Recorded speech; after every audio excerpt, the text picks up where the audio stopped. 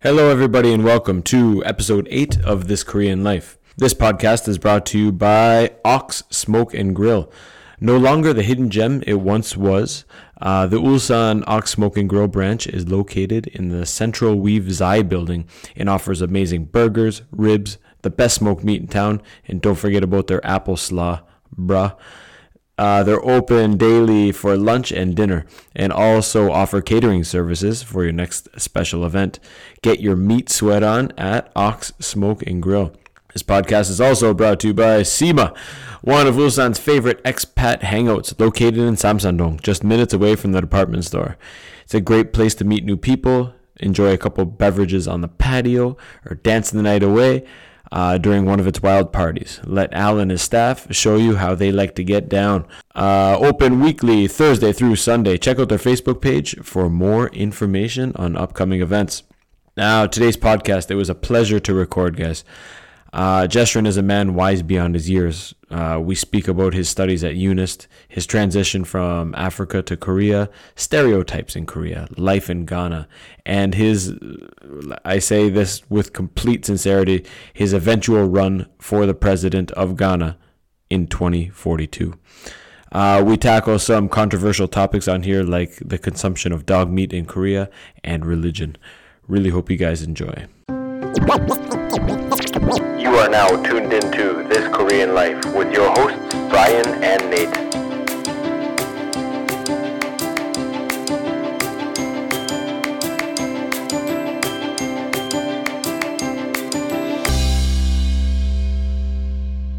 Welcome, Jester and Biney, to the to our podcast. I was wondering who Vaselined your arms to so you could leave your house today. Dude, listen, I haven't seen you in a year and a half, maybe? Yeah, a year and a half, 2 years? No, maybe 2 years. The last time we watched the game was the Oh, that's right. At the World Cup soccer game. Yeah. Oh, I forgot about that. Yeah, Well, that was Korea versus Serbia. Serbia. Serbia. Yeah, Serbia, yeah. That's how long it's been? I don't know, maybe 2 years or a year? Been a hot minute. I've seen a few of the other boys around. Maybe That I was just before haven't I seen went you for to a while. Ghana. That's before I went to Ghana, so that's 2017. Anyways, in Ghana, you're eating raw cacao trees, I think. Dude, your arms have doubled. Your arms have doubled in size. Jeez. Did you curl all of the weights over there? Holy smokes. Dude, what are you That doing? can't be kimchi. It's fufu. What do you got in there? All cups. Jeez Louise, what are you doing, man? What kind of exercise routine are you on these days? And what's the reason for your I don't know if it's been sudden, but for your enlargement? Ah, sure. I don't know if that's the right word. Yeah, moved to Donggu. Apartment came with a gym in the basement, so yeah, it's not hectic. She said, I'm not going to sleep anymore. I'm just going to do bench presses. So second floor and then basement, so just... Or you just walk right down. Yeah, just walk right down, so it's pretty much easy. And Cool. 24/7, so Awesome. yeah. That's you a can bonus. just- What do you have a goal? I know your friend, I can't remember his name. Who used to do Dadzi. Dadzi used to do the competitions. Are you looking to get into competition form? Yeah, I mean, like last week, there was a director who's into bodybuilding in here, so she met me and then she told me about it. She has a team, so she wants to introduce me to her team. So tomorrow I'm gonna meet her coach and then see if I just wanna for fun. Yeah. How Just make sure your Speedos are a little bigger than Dadzi's. is he wearing full budgie smugglers? Yeah. What? How long have you been? I mean, Working out? When I started working out, it was probably high school. Didn't take it very seriously. Now more into it. But you have a good build on you. How long have you been working out? So high school I was an athlete, but yeah, I wasn't really building. And maybe just in a year, I just have a routine like 3 or 4 months in a year and I'm done.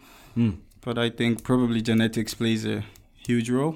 No doubt. Yeah, Cool. because I've been with people who work out all season and then still. So I think it's probably genetics. Cool. Yeah.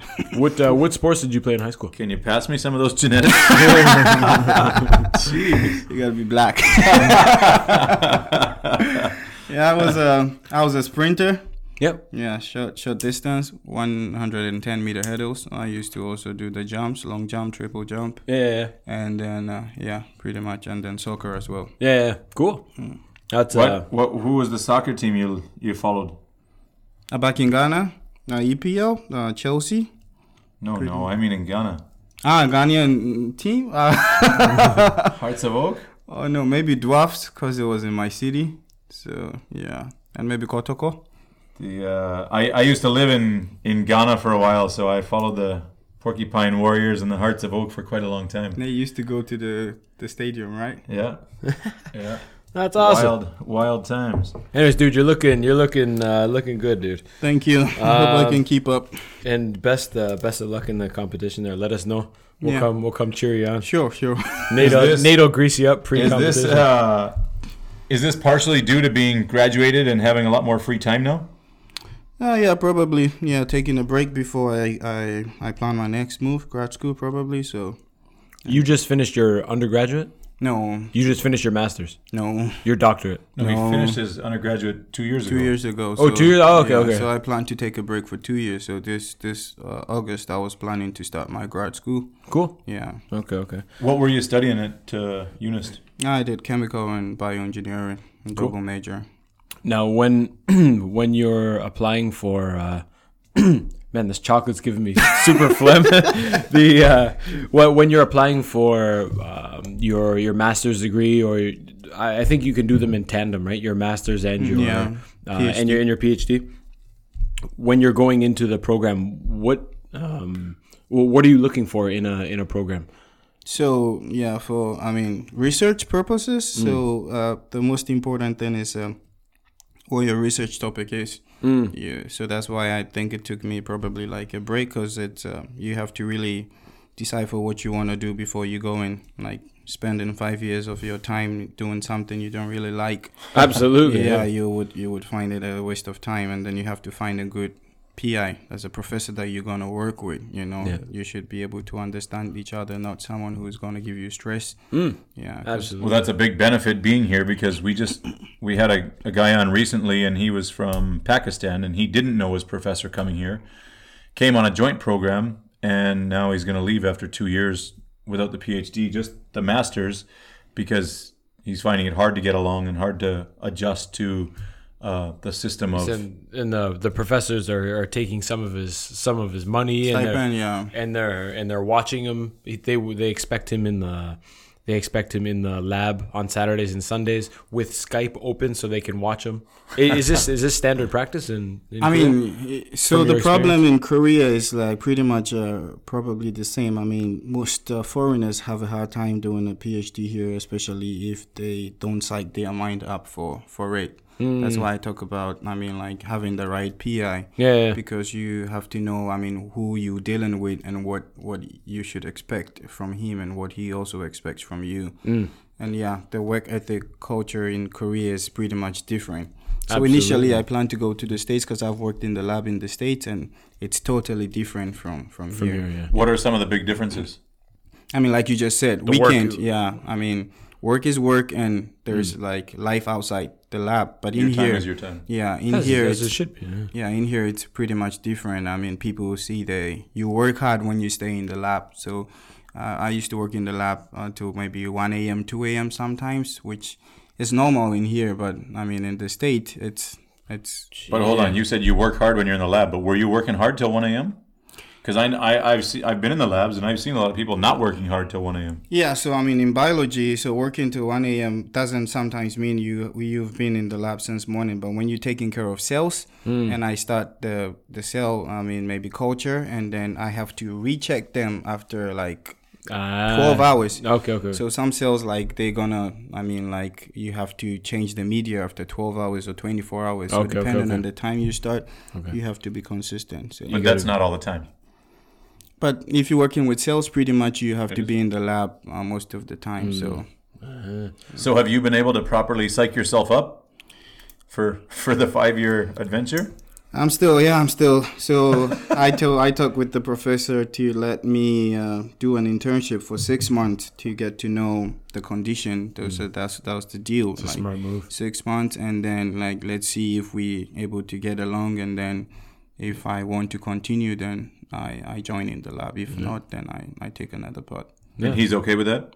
Yeah, so that's what we're working on right now. So, That's good. That's a good step. Like we said, the previous guy jumped right in, and Yeah, he's that's totally the problem, regretting yeah. his decision. But it sounds just smart, mature, and not so green, and that you've calculated- learned a lot from your time here, It's Yeah, a so- calculated approach, which is and good. followed in some other guys' footsteps probably that have advised you or mentored you along the way. Yeah, I met some people, like even during the Korean study program. I met this girl who started her PhD, and then after 3-4 months she quit. I met another guy from Ghana also who started his PhD and quit after 3 months. Really, Yeah, and came back to do a master. So I think that's another big problem he cited was the professors putting their name on all of his work. yeah. And that should be something, I think, if you're taking the 6 months to negotiate your terms of working. I think that might be something you want to implement in your contract or whatever. Yeah, That maybe, you get patent right and stuff. Yeah, you get paid correctly, and I mean you get the notoriety for your work, right? recognized, yeah, for what you Yeah, absolutely. That's scary stuff, man. But it's common. If the professor is the one funding you, then definitely anything you publish is gonna be That's common only in Korea, or is that in the States? everywhere. Oh, no way. Yeah, but they're often listed as a co-author, not the main author when they don't do anything. But at the end of the paper, you find the names, and the last name is always the professor's name. So it should be. Is common. he? But in my understanding, they're not on the paper as the lead author. They're on as a co-author. Your name would be the lead author, and they're on as a co-author. But in Korea, they're the lead author, and you're the co-author, even though you did almost everything on the paper. They're pretty much different. What I know is that people in the lab, like some other people in the lab who just free write, would put their names in as co-author or first author. Yeah, with you. I wonder how much. I guess it depends how much they're kind of steering the ship. If they're really hands on in the lab, that's then what we it said last time. should be. It depends how okay, much but- input they have. Yeah, they have. Huh. Interesting. So, what? You've been here now 6 years? 7. 7 years in almost, Korea. yeah. August is gonna be my 7th year. Holy flies. You're a seasoned veteran. Growing Yeah. up in Korea. 2012 and Seasoned then, veteran. Yeah, 2019. So you were 19 when you came? Yeah, I was 19 when I Wow, came. unreal. Where do you plan on going with, if you pursue this PhD, master's, combined degree? Where do you plan on going or taking it after, or what's the end goal? What's the dream? Yeah, so I just developed like this lab for diagnostics, creating like easily accessible medical devices, especially for also rural areas. Because my professor was working on lab on a disc where they make this like a CD, Yep. a little bit thick, and then you can spin it, and you can, diagnose, like you have a special reader, they spin it for 30 minutes, 1 hour. Yeah. You can, diagnose that this person, it has this or has that. So I thought about, if you send it to places like Africa where maybe healthcare and having to set up a big lab for diagnostics, then maybe we can run these in small places or anywhere, so we can, especially. So did you say you have developed something, or you helped, or you're? No, she was working on. She was that's her. He was doing his undergrad. You Okay. can see what the professor. Yeah. Cool. That's interesting. You wanna jump right into that and do you have any ideas now of different projects or any seeds of ideas that you want to develop in the future? So Yeah, so I'm also looking forward to like maybe the diagnostics of malaria or something like that, like the back at home what we suffer from a lot and what it's difficult to diagnose also, and then it all boils down to cost. So we have to make these items very cheap. absolutely. Yeah, production cost, and then also easily reproducible. Yeah, we plan to do it in such a way that we don't have to do it in only developed countries. Developing countries can also produce these medical devices as well. Have you ever had malaria? Probably, yeah, but not severe. I've had it 5 times. 5 times, wow. I didn't get it in Ghana. I got it in many other places, but I've never had it in Ghana. Well, there's different levels of malaria. Different strains. different. There's 5 strains, I believe. Well, Two when you of said them- maybe I had it, it seems like the one's like a mosquito bite or like if I have a stomach ache or diarrhea. Yeah, I think your And the immune other one system is- also plays, because I've seen my brother, right, having malaria, which is like very serious, like high Okay, okay. temperature. I almost died Yeah, in India. yeah, like I had a really bad one. But yeah, I believe there's 5 strains, and 3 of them are not overly harmful. You just take the pills for 2 days, whatever, and it's gone. One is a temporary strain, and one is a fatal strain. But the fatal strain is only in a few countries, I believe, if I'm not mistaken. But I had a dormant one that was staying in my liver. Wow. And I had picked it up in either India or Vietnam, because I had it in India and then I had it again in Vietnam. I don't know if that was the same one that came back or a new strain, but mine ended up coming back in Canada. Oh, wow. So when I went in Canada and I had malaria, they thought I was from outer space. They said, where have you been? What country were you in? And I said, I just came back from like a 26 country tour for 2 years. And they said, maybe we can't. So they're going through each country looking at which strains are in each country. Anyways, I said, listen, I know more than you guys. This is my 5th time having this. And my family was worried, and my brother had put me in the basement already and said, you're quarantined. He didn't know. And I said, come on. Malaria, And he had some young boys, and I was taking care of It's not transferable between people? No. unless there's the carrier, that's the mosquito. The mosquito has to Has bite to me be, and yeah. bite you, but it was the middle of the winter in Canada. So they said, how the hell did you get malaria? Most people are going to Mexico, the Dominican and stuff. And He was on the anyways, plantains. He was on the plantains he brought back. I think the it was one frozen of the plantains. first recorded cases in like 20 or 30 years or something. Canada? So the doctor even said, I got a young Doogie Howser, and he said, tell me everything you know, because, we don't experience it. And I said, well, in Africa and in parts of Asia, this is like having the flu. It's nothing. Do you remember a song? I don't know if it was around. You're pretty young still. When I was there, they had a song in Ghana, and it said, it went to the tune of On the 12 Days of Christmas. On the first day of malaria, pop a pink pill. On the second day of malaria, pop, and then on the third day, pop a green pill, and you're good. And that's what it was like. People didn't care when you got a malaria. You knew it. After the first time, when I learned about it was from the Peace Corps volunteers from the States. They said, don't take Lariam, don't take Mefloquine, all the crazy stuff. When you get it, you'll know. And I said, come on, how do you know? After that, the next 4 times, I knew within minutes. Yeah, if you Holy shit, I got it. Go take the pills, you're done.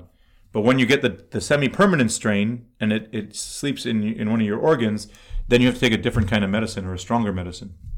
So, anyways, I didn't think malaria is like sneezing in Canada or America. I mean, it was common. Nobody got worried or scared about it. And the only thing that did surprise me was that was one of the leading causes of death was not from malaria. It was from the blood transfusions. And that people couldn't get to the hospital. It's not that, many people get it and survive it, but when your blood count gets so low, you got to get blood transfusions, and they got to do them in the rural countryside because they don't have enough money, and that's when the problems start to happen. So So it's kind of indirectly related. Are you telling him his hopes for a master's? Yeah, I don't know. massive I just is thought not a good. malaria diagnosing when I had it in India, I literally crawled into like this guy's hut. He pricked my finger and said, "Strain B, take this." Done. Within 5 minutes. And also when I got it, I think I was in Benin or Niger when I got it, and the same thing. It was a quick. So I don't know how much faster, maybe more accurate, or I don't know what else they could be. but- more accurate. That's the thing. And now it's also most of this research. So malaria is just like the tip of the ice block. Sure. But this research goes deeper, especially into cancer, because these days it's a main problem. Yeah. Because people are getting cancer and stuff, and sometimes diagnosis takes really long time, and Yeah. they're not sure. So it goes deeper than just malaria. Sure. I'm just looking at malaria because it's Africa. Common, yeah. Yeah. But dengue, what was the one last year in Liberia or something? Was it dengue? Ebola. Ebola. Yeah. Same thing. And for any of those, if you can get something fast, make a big difference. No doubt. Cool. So again, sorry, you cut off there. You've been here for 7 years. You left home at 19 years old. Yeah, 19 years old. We always talk about Canadian, like any age, like a Canadian 20 versus a Korean 20, and we thought, or we agree. I think in Canada you grow up a little faster. You're a little more independent at a young age. At 19 years old, I was in my second year of university and not anywhere near mature enough to be in an international country. How did you feel? How did you feel coming over here at 19 years old? Were you mentally prepared for to live on your own and study on your own apart from your family? Personally, I would have crashed and burned. I'm so happy I hung on at 22. I don't think anyone can be mentally prepared at 19 to be going from Africa to anywhere in Asia. But I don't know. I don't know how you guys are raised. Sink or swim, man. Are you very independent from a young age, or do you? I mean, much like the Koreans, do you rely on family for absolutely everything until you're 30 and you just happen to make it out? Like, what's the? How did you feel coming to an international country? Let me give him one quick story. Bempa and Umar. Yeah. They had just come, and it was in March, and I was walking down the hall at the university, and there was 2 black guys. So I knew they were from Ghana because that was the only Africans at the school. And they were looking at their paper and looking up at the classrooms and wondering where they were. And I said, Etienne! And they went, huh? And they looked down and saw me, a big foreigner, coming down the hall, speaking greetings from their country. And they were wearing, like, I thought they were in the top of Mount Everest, the clothes they had on. And it was March, so it was probably 15 degrees. And they looked like they were on the top of Mount Everest. And I thought, oh my God. And they said, if you can please help us. We're late. We're 2 weeks late for the semester because we couldn't get our visa problems and this and that. And they were, I just thought, oh my God. I don't know what yours is like, but their first couple of days must have been an absolute shock. Yeah. So I think, it depends. It boils down to individuals, because maybe someone else, 19 or also same from Ghana, wouldn't be able. But I think high school also kind of prepared me for that, because we're kind of used to staying outside home. I mean, we go to the dormitory for high school. Yeah, for high school. Okay. Yeah, so how far from your home? Depends on where your school is. I was lucky my city had the best school, so I didn't have to travel. Oh, okay. So my parents were like, so I could run home, I mean, after a couple of weeks. But some people live like 2 hours, 3 hours away. Okay, so it's harder. Maybe once a month or so. Yeah, they only get home like just one time in the semester. So cool. So being in high school, I think that brought some form of independence, and also I liked being independent myself. In high school, I started like business. I was making like designs and stuff. I started a design company where I printed T-shirts and brochures and stuff. So I was making some young entrepreneur. Yeah, to start with. So I think my dad saw I was kind of okay, because on the other hand, my sister, I don't think she would be allowed, or she would have even taken the risk to leave Ghana. I mean, like even if she was 21. Because my parents, I mean, in terms of food and everything, like she wasn't really prepared. Yeah. But and she doesn't have guns like this to protect her. Yeah. Are you from Accra? No, I'm from Cape Coast. Cape Coast? Yeah. Oh, that's close to where I was. Yeah, it's very close. So, yeah. So I think my dad. So I asked him like, you think I'm okay? Because first I was planning to go to the States to study, and then this Korean opportunity came about with scholarship and every other thing, and then so I asked like, are you sure you want me to go? It's like, yeah, I mean, Korea is developed and it's becoming, I mean, rising superpower. Rising country. How did this opportunity come up, and did you know that? I mean, when I came a long time ago, but I didn't know anything about South Korea. It was all about Japan and China being a huge country and Japan being a very developed country. I just knew it was in between, and I knew it wasn't North Korea, so it must have been okay. But I thought it was know, horses and dirt roads. I didn't know everything. Like, do you guys really know? I mean, the K-pop and the dramas, maybe they've infiltrated Ghana. I don't know, but how did you really know lots about here before coming? No, I didn't know much about Korea actually, but I just found the brochure in my high school. No way. of the university. So the university happened to send brochures to a lot of places. And For then- UNIST? Yeah, for UNIST. No way. Because the UNIST was new, so I think they were trying to Recruit, so they sent to many recruit high the best, schools. youngest minds. Eh? Yeah, my high school was one of the best in Ghana, so we happened to get the brochure. I saw it, I read, and I went on the internet to search about it. Yeah. I saw it was pretty new. I saw the facilities, and I checked up on the scholarship, and it was pretty good. So before I even graduated high school, I had gotten into UNIST. Oh, cool. So yeah, I made the decision pretty much easy because now I didn't have to take SAT or TOEFL or any of the other stuff. So do you say, hey boys, let's go? Why don't you guys sign up too? Or was there a limit in how many Ghanaians they would take? Or No, I mean it was open, but my friends were like, I mean, like you said, most people didn't know anything about like. Well, Asia. it's like us coming to teach, right? Hey, why would you get a teaching job at home? You can just fly to Korea and roll the dice, you know? yeah, but a full scholarship. I mean, that's not easy. Look at now, right? I mean, that's not easy to find. Yeah. And there's so many students from all over the world competing for free international education. I mean, that's not easy to find.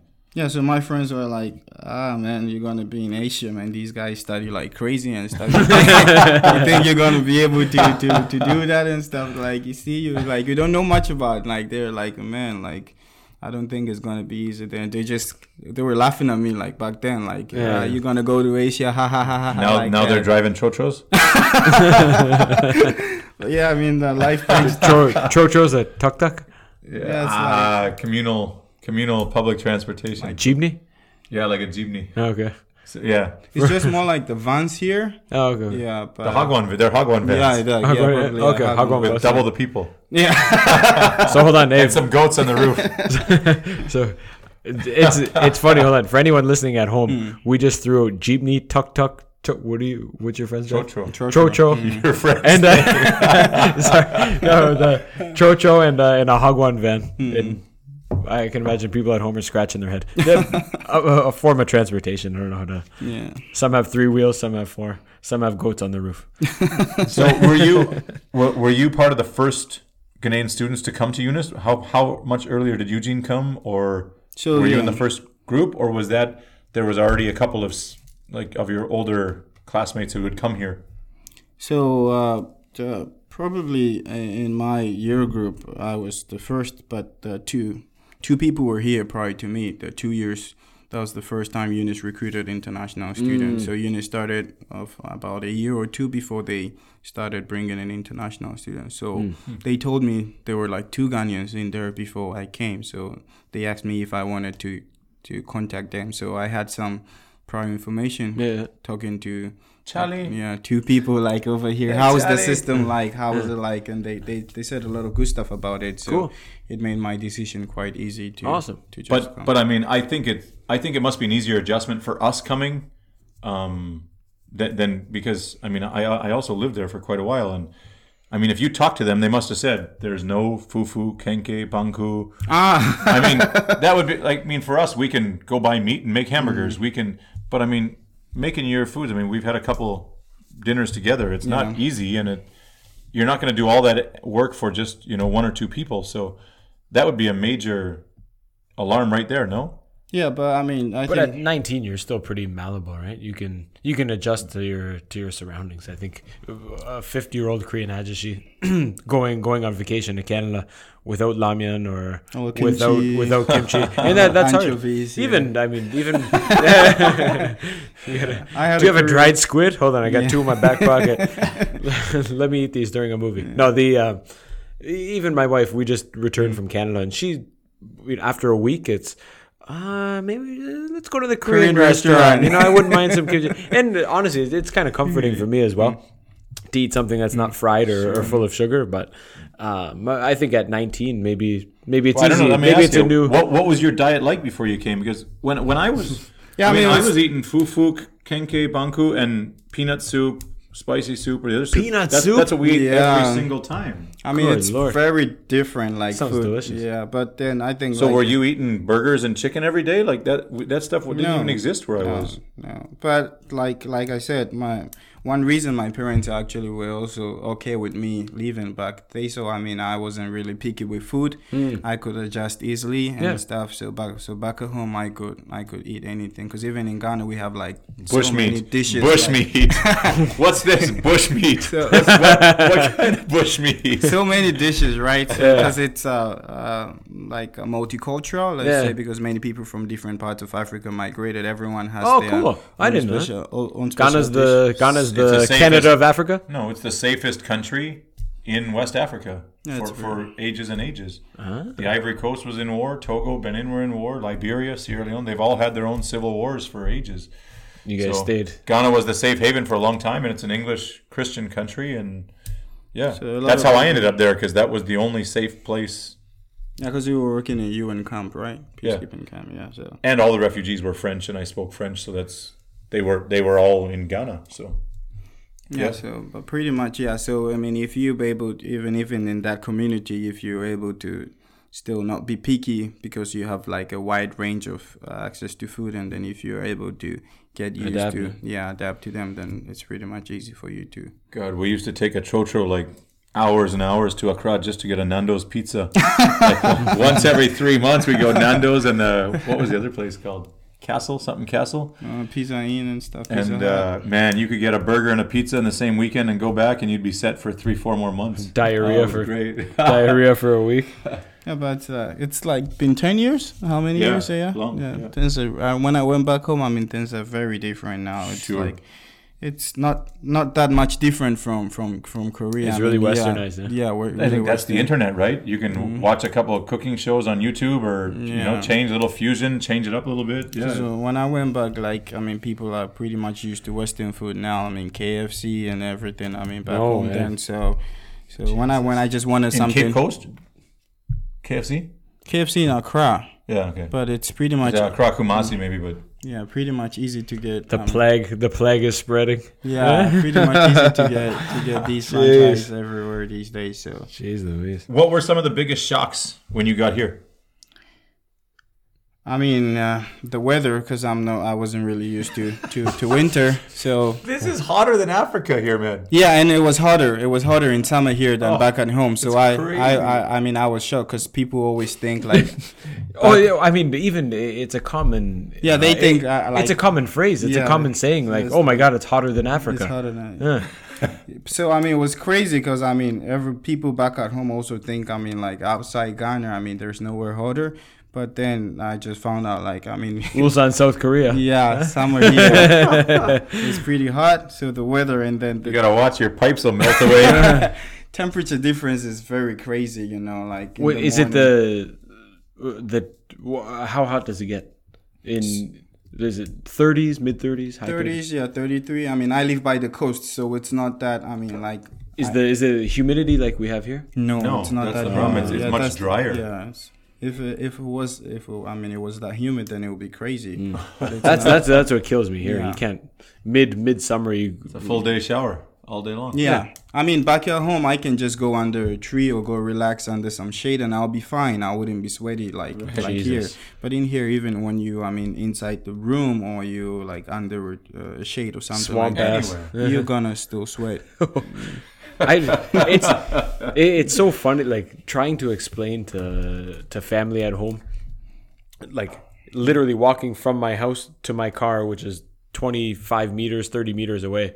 You're sweating. Yeah. By the time you get in your car, you're sweating, and inside your car is hotter than a sauna.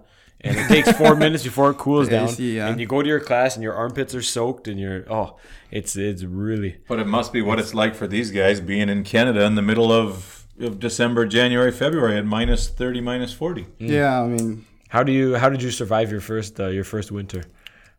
yeah, Was it totally shocking? Was that the first time you've ever felt 2 degrees, 5 degrees? yeah, I mean, it was cold compared back at home. But then I also found out, I mean, like during that time, I tend to go into hibernation. I'm not that much a bear. productive. Yeah, because like it was, yeah. So I'll prefer to stay in the room where I'll get some warmth than to go outside. You know, like what is there to do outside in winter? You know, nothing much apart from, I mean, like just survive. Yeah. So we couldn't really play soccer like actively in the winter. So sport activities, and it's easy to gain for me. So I would, cool, man. Cool. And then food also was like a culture shock because I wasn't used to eating rice every day, or at least 3 times in a day. So it was also like I thought, I mean, the food here was really different because back at home is tropical, so we have this, I mean, like wide array of food stuffs that we can. And different colors, not everything's red, is what you're saying? Wide array, for stuff like that. So it was much, I don't know, shocking. And then, I just needed that, but it was okay. I could adjust. I mean, with in terms of food, and then that's the important thing, and that's, I think, why you continue to thrive here. You're able to adapt to your to the surroundings or to the situations, right? Yeah. I mean, not only have you been a student, but an active teacher as well. I think it's not so easy for international students to get teaching jobs, but you guys have paved the way. Have paved the way, absolutely, and done a good job, as we've worked together before. And then the system of like everything being fast, you know, I mean, I'm sure in Canada is also even not the same. Like in Korea, everything was like, this is in fast forward. Probably fast track, you know, like you order something, it's on your doorstep the next day, you go to work, like everything. Like the Chinese food delivery, when I was living in the one room, I swear to God, they were on the first floor. They must have been cooking underneath me, man. It was there, or they knew, they had some sense that I was going to order. Yeah, you know, it was there. Everything is so fast. How can you prepare a meal and deliver it in 4 minutes? We used to order a pizza at home, me and my brothers, only when there was snowstorms or thunderstorms. Because it comes and free. We'd turn off all the lights, and Little Caesars was 30 minutes or it's free. 30 minutes or it was free. And we'd turn off all the lights, and we'd put a couple snowballs over the address and hope that the guy couldn't find it. We'd be like, 28, where is he? 30 minutes, it's free. Wow, that's good. And in Korea, you know, you can order a bowl of chicken noodle soup for $4 or $5, and it comes within 6 minutes. 6 minutes, and the guy has to come back and get the dishes. Yeah, has to come back and get the dishes. It's like incredible. Yeah, it was really that was shocking for me. Even when my dad came to visit, he's like, "Why are there bowls all over people? Why do they leave their dirty dishes outside?" Yeah, it's just, and it's not like they always do that. I mean, they throw out a lot of styrofoam and plastic stuff here. It's amazing that those guys, you know, it's still economical to come back and get the dishes. It's great for the environment, but it's not that expensive also. So I wonder. I mean, like and delivery. Most things are local too, right? But one shop within 1 kilometer is 10,000 people, so they're not going far to. Yeah, that's what I'm saying. It's zip here, zip there on those scooters, and it's done. Yeah, in Ghana things are significantly slower paced. I mean, exactly. You can taste your food. What's that called? Ghana time? Yeah, Ghana time. Because like, especially for healthcare, like I was surprised. I mean, like technically in Korea, within 5 to 10 minutes, you can go to a hospital, see a doctor, and then get your medication. But no. I mean, that's from putting on your shoes to diagnosis and getting your receiving 10 minutes. One time I timed it, you know, like I went, I'm like, wow, in 10 minutes I was able to see the doctor, and then they're just fast, like they want to get done with. I mean, it has disadvantages because I mean, absolutely, so I mean, I think back in the West, people want to take their time and make sure everything is done. But here it's all about time, you know. Time is money. So save time, and then and a lot that's what I really liked about Ghana, was that it was like slow motion, and nobody was in a hurry, and you know, greetings are important, and how's your family, and talk a little bit, and it was so slow. And one reminds me of the public transportation. The what do you call them? The trotro lots. And you have to wait there until the van's full before you leave. Before it leaves. It doesn't matter how rich you were. The 99% of people took the same form of transportation between cities. Buses, there wasn't much choice of buses when I was there. It was all trotros. And you could take what do they call it? Like a charter or whatever. You could pay a little more for a smaller car with only 4 seats and aircon, and it goes faster. But even middle class and upper class people taking the trotros, you might have to wait an hour for it to fill. So, for example, we're going from Toronto to Montreal. Yeah. You go to the station, you sit down, and you wait until all 12 seats are full. It could be 10 minutes. It could be 3 hours. Jeez. And it didn't matter. It didn't matter. Yeah, I mean, it's not. Yeah, so I was pretty much used to. I mean, like keeping to study and then like going at a slower pace. But then so I had to really adjust, which was I'm still adjusting to this fast system as well. I think the health system here too is a little sped up because, I mean, if you're going to a little local clinic, that's all private, right? Yeah, and the more patients they see, the more money you get, the more drugs they sell, the bit. What about back home? Is it a national? You have the most hospitals are public, so okay. so you have a couple of people. You know, you have to go to the OPD, like the outpatient department. Yeah, so it's like so many people, and the doctor to people ratio wasn't that high by the time I was back home. Maybe now it's pretty much different. Yeah. So but in here there are a lot of private clinics, like a mile away or something like that. So it's pretty much easier in access to healthcare. Cool. So he was talking about you were getting into teaching. I don't know, we got sidetracked there, but what? How did your teaching career take off? I mean, back in school, you know, like sometimes like we saw gigs being posted, like they needed someone to sub in for them or just like play with kids. Started, I mean, just cultural training.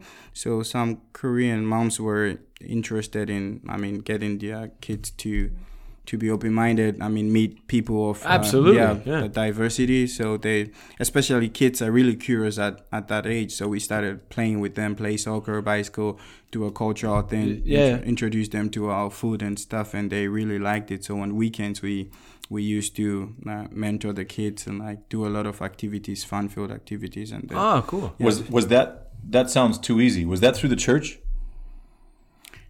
Because most of the places I go and families I know wouldn't be so welcoming.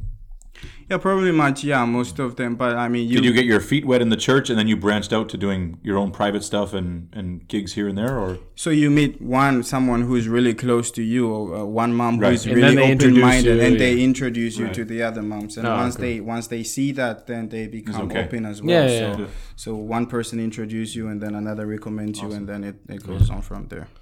That's that's good, man. That's the same. One of the first private students that I had, the dad openly admitted later on, he's like, Brian, I didn't trust you, man. He goes, you skinhead. Yes. And I went, dude, I'm not, I don't have any swastikas tattooed on my body. But it's funny, right? The last guy was Pakistani. They think he's a terrorist.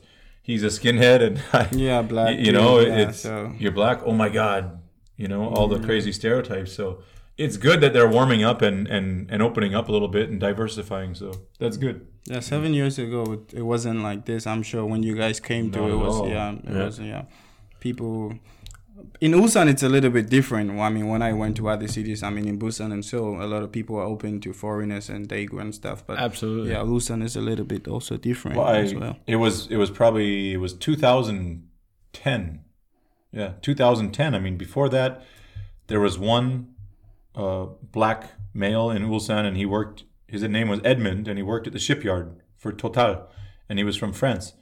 No. There's a couple teachers here too. I remember in 2007 walking into Purple Haze and going, "Oh, like it wasn't a conscious thought, but like, oh my God, it's the first black guy I've seen since I've been here." But I mean, I came in 2003, and until 2010. There was virtually no black-skinned people here. I mean, there was a few here and there, but in 2010, the Minister of Education was going to end up losing his position. Mm-hmm. He had to make drastic changes to keep his job for the second term. So he said, we're putting a foreign teacher in every school, elementary school and middle school, high school, like they did in Seoul. And that was going to get him reelected, to put this mandatory foreign teacher in every school.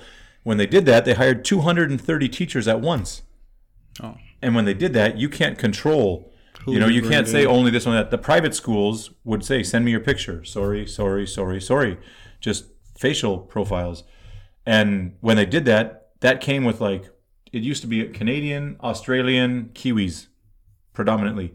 And when that happened, man, tons of Brits, tons of Americans. And there was probably 25 or 30 African-American teachers in that first intake. No. And that changed all of Ulsan in 2010 like that. It was in public school. All the kids said, hey, I got a new teacher. He's awesome. And all of a sudden it changed the whole mentality of the city.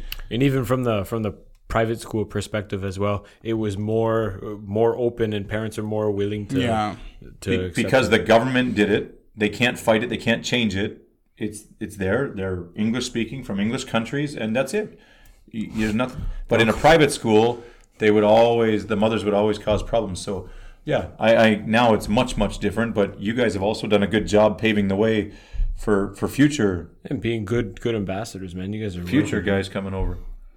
Anyway, sorry, just to get off that for a sec. You said you were introduced to some classes or initially teaching through the church. Yeah. What is for your generation of Ghanaians, what do you and your friends think about religion? Are you guys deeply religious? I know at home, me and Nate, I think both raised Catholic, but I mean, we went to Catholic. I think I was put in Catholic school because it's a better funded. They receive more funding from the government. I went through the steps without ever really believing in Jesus or God. It was just kind of going through the motions. The teacher says we're going to church, we're doing that. For your generation of Ghanaians, what's the belief, or what's your stance on religion? I mean, religion has been with humanity for ages. Of course. Yeah. So, and I think the more educated you get, the more you're able to decipher. Tell what is being put in place to restrict people, and what is actually So we've been more open-minded. I tend to say Christianity isn't a religion. I tend to classify it differently from other religions, because I find it's a personal relationship with God, and it's much different. But then also the education is really important, especially to talk about, because a lot of people are taking advantage back at home over people's ignorance. And using religion as a medium to extort people, because they find out that when people believe in something, they go all in out for it. Absolutely. But then when you're educated, you're able to tell what this person is doing. So I tend to apply wisdom to certain things. Now I wouldn't just believe a pastor or something like that just for some people just give portions out. Give me $10,000. I'll tell Jesus you were a good man. And that's what it was like when I was there. This church, the Pentecostal church, has free shirts. Everybody's Pentecostal this week. Next week, the Methodist church has bread and fufu. Okay, this week I'm Methodist. And there was a lot of that switching and changing based on what they were giving away this month or this week or whatever. People turn to move towards to what benefits them, even in religion or in outside religion or anything. In life. In life, if the people find out, okay, this Hagwon or this educational system is pretty much cheap, and then offering the same thing as this is, they would turn to switch and go there. So, and in less developed places, the short term is way more important than the long term. Yeah, so. Absolutely. Anything that can benefit me today, I'm not thinking about tomorrow. That's the thing that I learned there, that people aren't thinking about 6 months later. I don't have any dinner for my kids today, and they have dinner for me, and I'm gonna go and get it, and that was it. So, and for in terms of religion, the foundation is also very, very important. It depends on how you get introduced. Like you said, you raised Catholics, but you were mostly in also because the Catholic schools and stuff. What benefits? Benefit in Ghana also. When the British or the white colonizers came, they built schools. So. Actually, what started, active religion was because they established schools. So the Methodist had schools, the Pentecostal had schools, the Catholics had schools, and they tried to bring the kids also through in Christ. But also, maybe some people's foundation were not really that strong, especially in terms of, because they're just going to school. There's a school feeding program or something like that. Students are being fed. So their mindset is a little bit much different also. They didn't choose what they wanted to do.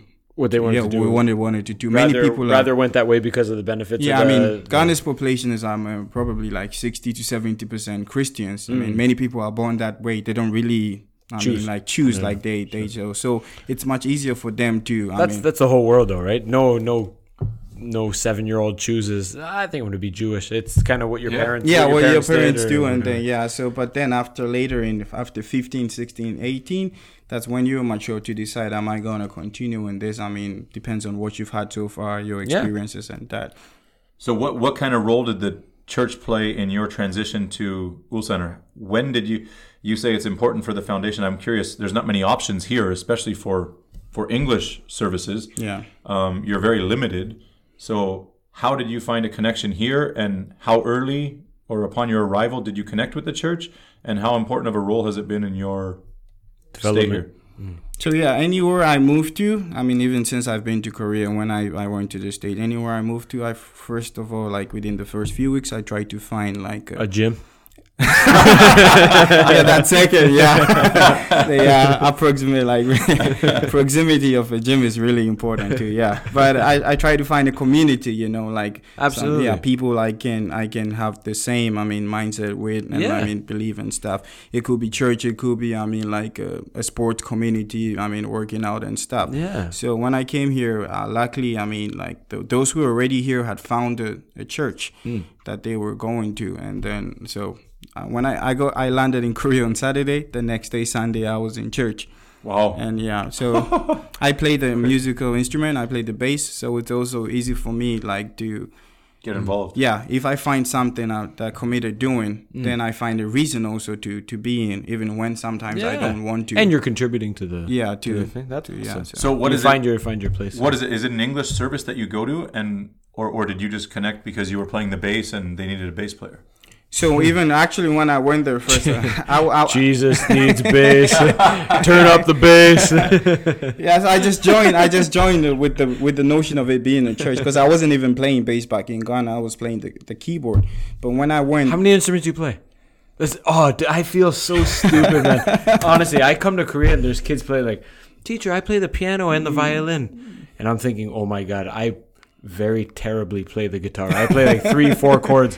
And then he told me about you guys playing in the band. They have the whole band now, or they have for. Or you guys played at the orphanage, right? Yeah, we played at the. And he said there's a bass player and a keyboard, and I told him like, that's amazing that that there was one keyboardist and one bassist and one guitarist and one singer. He goes, no, they all play all the instruments. And I went, all right. So today keyboard, tomorrow the drums. Yeah, that's wild. Yeah, we tend to switch sometimes. Yeah. No way. So when I was in Daejeon, for instance, when I go to Daejeon, I found a church and there was no drummer. So I had to shift into. But how? How does was it a Korean run church, or I believe you go with George and them, right? Is it an English service? Yeah, English service. So it used to be until this year. It used to be an English worship service. For a Korean church. So they have a Mongolian worship service and an English worship service. But until this year, about 4 months ago, the English church became independent of the Korean church. So every administration is being run by the foreigners and the pastor.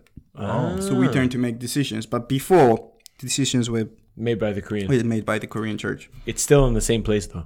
It's still in the same place. Yeah. So they offered to give us, the room for the service, they could host us, but we decide what to do with the money, the funds, and how to run the service. For anyone in Ulsan who's listening who wants to join, or what's the name of the new? I know originally it was Shimin. It was Shimin Church. Shimin Church. Now it's Journey Church. Yeah. And who's the pastor there? Is it Konet? Yeah, Pastor Konet. Yeah. Cool. And what kind of church is it?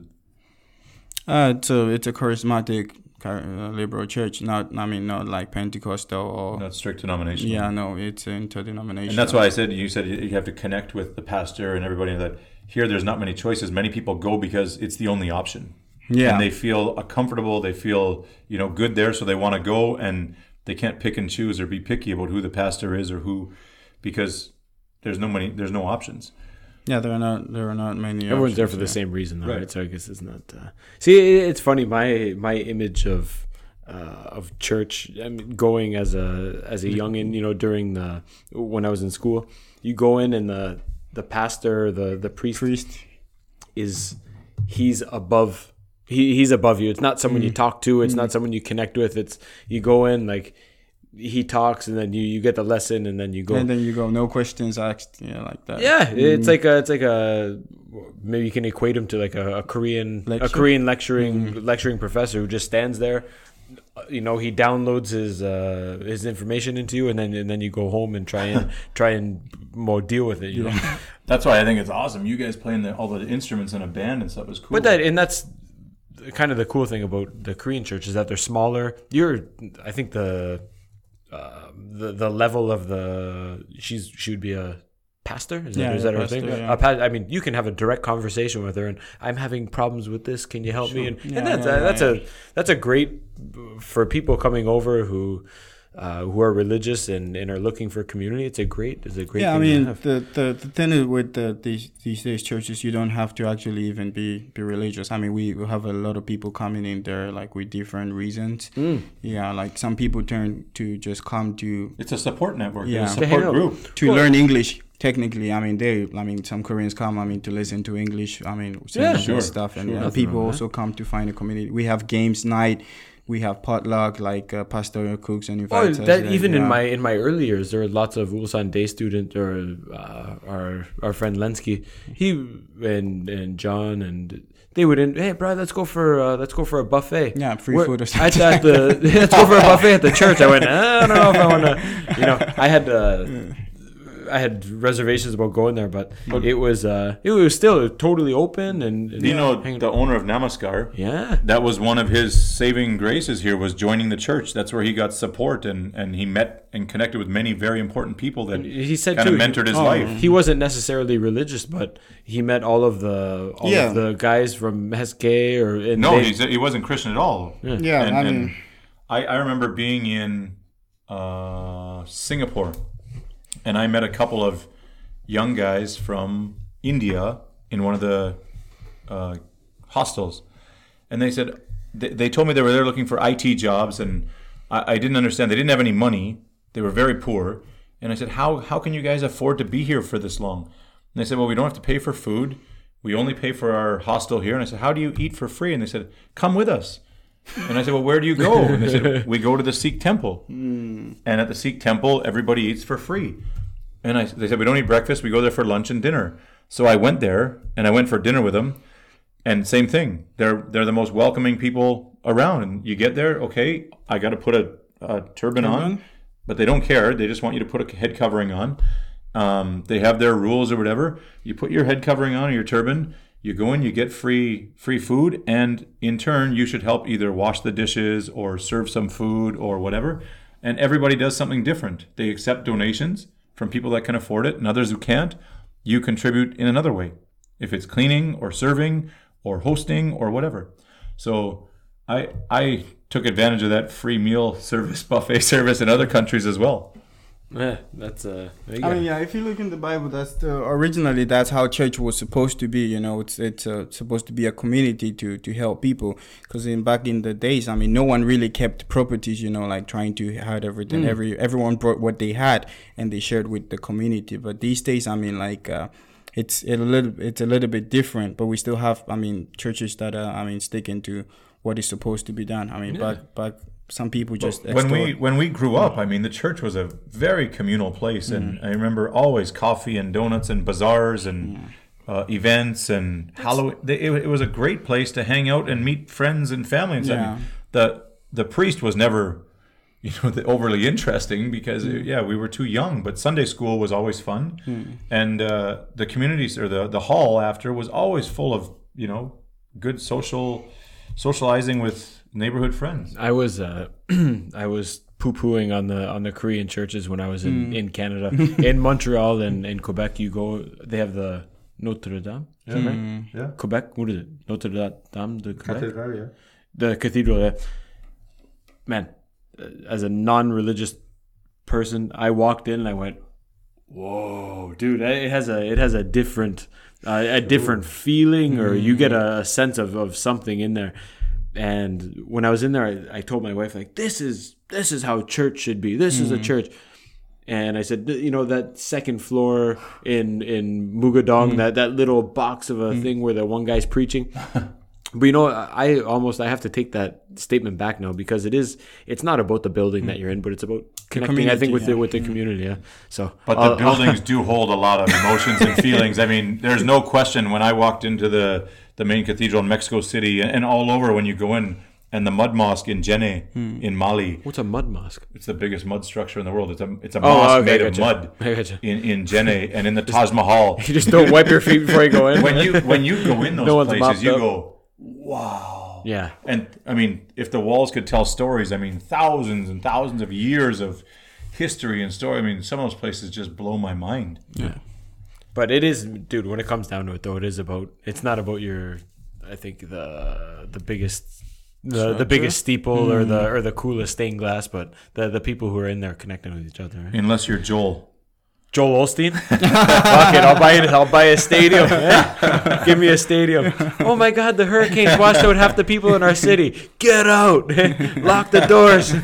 That's a little more commercialized version of the church. Yeah, these day stuff. Guy's got a nice grill though, doesn't he?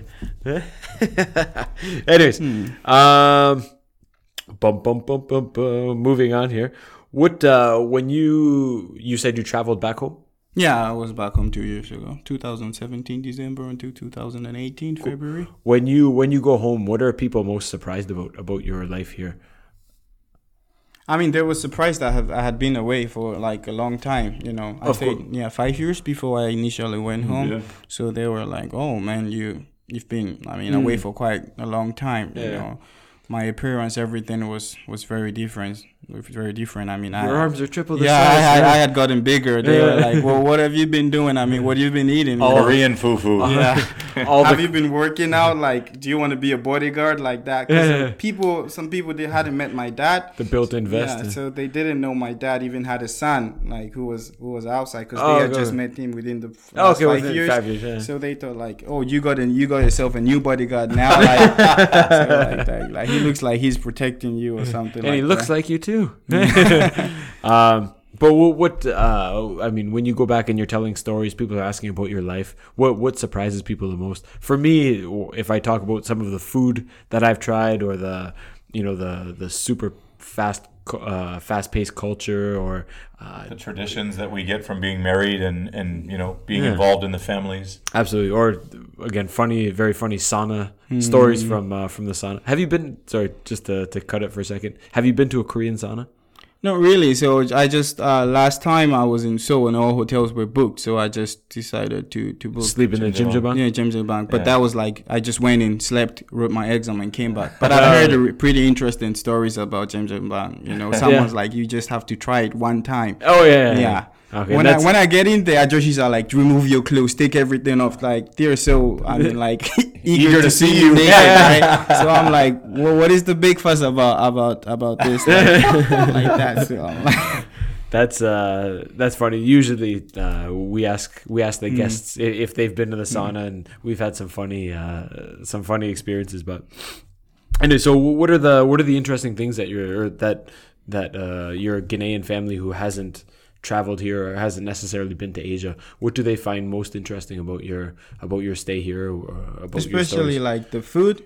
Yep. You know, like when I tell them about how rice is like a staple dish here, like they get surprised because like what's the staple at home? Potatoes? I mean, it's yam, cassava. Yam, cassava. You know, we call it the tubers. You know, like the tubers. Rice is also common, but not as common as here. Okay. Because here, I mean, like if you a normal cafeteria serves rice for breakfast, lunch, and dinner, right? But we're talking about eating rice like maybe 3-4 times in a week. Oh, okay. Then that's not even constant. Not the same white rice. I mean, like jollof or fried rice, or I mean, different, like way out. And then also, especially, I mean, my parents got really surprised about, I mean, like uncooked food or raw food in here. You know, the squid, the octopus, live octopus moving in the plate. And I still haven't eaten that. Yeah, so I was like, let's go to a Korean restaurant. You know, I wanted to give them the Korean experience. You know, but they were like, we ain't gonna try any raw things. Shit, you know, like we don't want to get our stomachs upset. So they were really surprised. You know, my cousin came from Denmark. she was also not really into the Korean food, like I thought, because I've not been picky. Yeah. So I had never had a problem of like trying to find food for someone, because I was always caring for myself. Yeah. But when I had to host my cousin from Denmark, then I saw not everyone is pretty much used to food around here. Not at all. Not at all. So, because I ordered chimdak and chicken and stuff, I didn't really know she hadn't been eating well until we went to a McDonald's, and she was just like, get it and out. And when she found like 30 McNuggets. yeah, when she found like the McDonald's was like maybe 15 minutes walk from home, she says, I'm gonna take a walk, and then she ends up going to McDonald's, without me knowing. That's funny. That's what my parents did here. They said they're going for a walk at the university, and they went down to Mr. Pizza. And then we go for dinner and say, I'm just going to have a little bit. I'm not so hungry. And then after they went back to Canada, they all had stories about sneaking out to Dunkin' Donuts and Mr. Pizza and all. Every time my sister and brother-in-law went for a walk, or mom and dad, they were going to get some food somewhere. Yeah, so it was like, so I started cooking for her, and then I saw she was enjoying the food. Yeah. Then I realized, no, it's a little bit much different. Not everyone can adapt. Yeah, I've been here for so long. So I ordered chimdak. I thought she was going to be fine because it's just chicken. Chicken and stuff, but it's... That's funny too. Growing up, my dad, I was a very picky eater growing up. Now I can eat anything, but growing up, he was always, you don't know unless you try it. You don't know unless you try it. He came here like, hey, Dad, try this. I don't know about that. Hey, come on, you gotta follow your own rules. You don't man. know before you try did it. that too, yeah. Is there no raw dishes in no uncooked meat dishes in Just bush meat. Yeah, I mean, I've never been really used to the idea, of like nothing being. I mean, even when we cook, we make sure it's fully done. Oh, dude, I can't. Other than a steak, which that have medium rare, right? Pork, I could never imagine eating that's almost not burned. Yeah. I would like that fully cooked. But coming here, dude, they'll go fishing and you eat that fish right they'll away, slice it up right in front of you and you'll eat it. Sushi was, like you said, the sannakji, the live octopus, literally crawling off of your plate. That scares the hell out of me. The raw horse. Yeah, I mean, red meat. I was surprised. I went for a buffet. I thought it was like some veggies. I took it with my rice, and then I had to spit out everything because I wasn't really used to eating raw red meat. Jesus, yeah. But the UK is one of my favorite dishes here. I mean, I love that. I don't know if I've told the story before, but the first time I ate yuke, that's raw beef for you guys listening at home. I was like, oh my God, I'm going to eat raw beef. I'll probably die, so I should write a letter to my family before I do it. And before we ate it, man, they cracked a raw egg on it. Raw egg, sesame oil, yeah, and then delicious. Do you know what I ate when I was at home? So good. I ate raw deer when I was at home. It was on a cracker. I mean, it was two tiny little things, but it was raw deer, and I thought, it's a good chance I'm going to die after eating this, but here I am. Anyways, I want to ask you, did you ever eat cat in Ghana? I mean, so what my granddad always says about meat is like, meat is meat. You never know, because when you're a kid, you don't know if they served it to you. Like my friends ended up eating dog here without knowing, and they were told, "Oh, we just gave you dog meat." They're like, "Okay, no problem." Same. Yeah, same. It's like for me, right? Yeah. So I mean, like one time I chanced on like my brother and his friends, mostly his friends. They wanted to have an adventure, right? So no one had ever eaten like that before. So, but they just want to try. They were wow. They were like 19. I was like maybe 15 or something like that. I just chanced on them doing something illegally somewhere, and I'm like, what? And I saw them cooking, and I'm like, okay. But it looked illegal, right? Because they were hiding to do whatever they were doing, right? They had a little fire going. But they were illegally cooking a cat? I mean, they didn't want... I mean, like, they were cooking People it... say, Yeah, they were cooking it somewhere. I mean, definitely my dad maybe would be mad, or something like that, if they find out something like that. So when I chanced upon them doing something like that, and then... So it's like a bribe. They said, okay, we're going to give you a piece of this meat. If you don't say anything, you don't say anything. And I was like, okay, why not? Yeah. So they told me to keep my mouth shut, and they gave me. Then later I realized, okay, this was what they were cooking, or this was why they were doing. When that. You woke up with whiskers, you're like, that was a cat. So now like pretty much. I mean, for like in Korea too, I have the same mindset. Like sometimes trying something once is enough. Absolutely. Yeah, for the yeah. experience. Like Yeah. I just tried it once. That's okay. It's not Yeah. something like I would. Well, when I was there, we used to go to a place called Duncan's in Osu, in Ghana, in Accra, and we used to go. And I mean, I was out in Esiyama, and the chickens. I mean, there was no meat on the chickens. There was no meat on the goats. There was nothing for them to eat, really. I mean, it was very. If you go to Accra, you could get anything. But we used to go to Duncan's, and we'd get big stars for $1, and we'd sit outside drinking the big beers. And he had a barbecue, and he would make like shish kebabs, like meat kebabs. And I'd been there 5 or 6 times, and I'd devour them because there wasn't a lot of meat where we were. There was eggs and rice and fufu, and that's what we ate. And I remember, What fufu's bread? it's like a big ball of pizza dough. Pizza dough. It's a ball of pizza dough and soup. I call it a dumpling without any fill in it. Empty dumpling. Yeah, empty. Hollow dumpling. Yeah, but it's filled with more dumpling flour. It's a ball of pizza dough. So In soup. So you rip a piece off, you push a hole in it, and you scoop your soup okay. juice with it, and Okay, that's like okay. your spoon too. Yeah, with a lot of meat. Yeah. So anyways, I'd eaten there probably half a dozen times, and one of the last times they brought me in the back and showed me, and he was killing cats, and we were eating cat meat. You didn't know. No, but it was, tastes like chicken, smell like chicken, look like chicken. There was no reason for me to question it, right? I mean, same with the dog soup. I've eaten so many soups here. I didn't know the first couple of times that I'm eating dog soup. It's just another weird Korean soup, yeah. dish. Like my mother-in-law makes weird dishes all the time. It's never dog, but it's always weird. And they usually taste good. So like you, I mean, try it once. If you like it, eat it. But I can't blame anyone who's eaten one thing or another. When my dad came and he had tried some of the foods there, he said, God, you better not come home and look at those neighbors' cats there. You might get hungry. Yeah, it goes back to what my granddad says, you never know, sometimes you might have eaten something. Yeah. If you have they say what you don't know doesn't kill you, That's right. Yeah. Absolutely. So And until you're in a position of, life or death, you might eat anything. That's a Korean proverb too. Eh? Not knowing is the best medicine. yeah, That's it. not knowing, yeah. But growing up with an Italian grandma who was close to us, if we ate dinner there, every Sunday was chicken. Sometimes it was Pigeon chicken. Dude, sometimes it was like the meat was like gray. Sometimes it really was chicken. Sometimes it would look like a steak. You don't question at a young age. And that's what I think when I went there and they said bush meat with rice. And I was like, what the hell is a bush meat? That can be a monkey. It can be a meerkat. It can be anything. And then that's what it was. It was just whatever they caught in the bush that day. Oh. You don't have bush meat anymore? I mean, technically it's like grass cutter. That's what I know. Grass cutter, yeah. Grass cutter. What a grass cutter? It's a Hedgehog?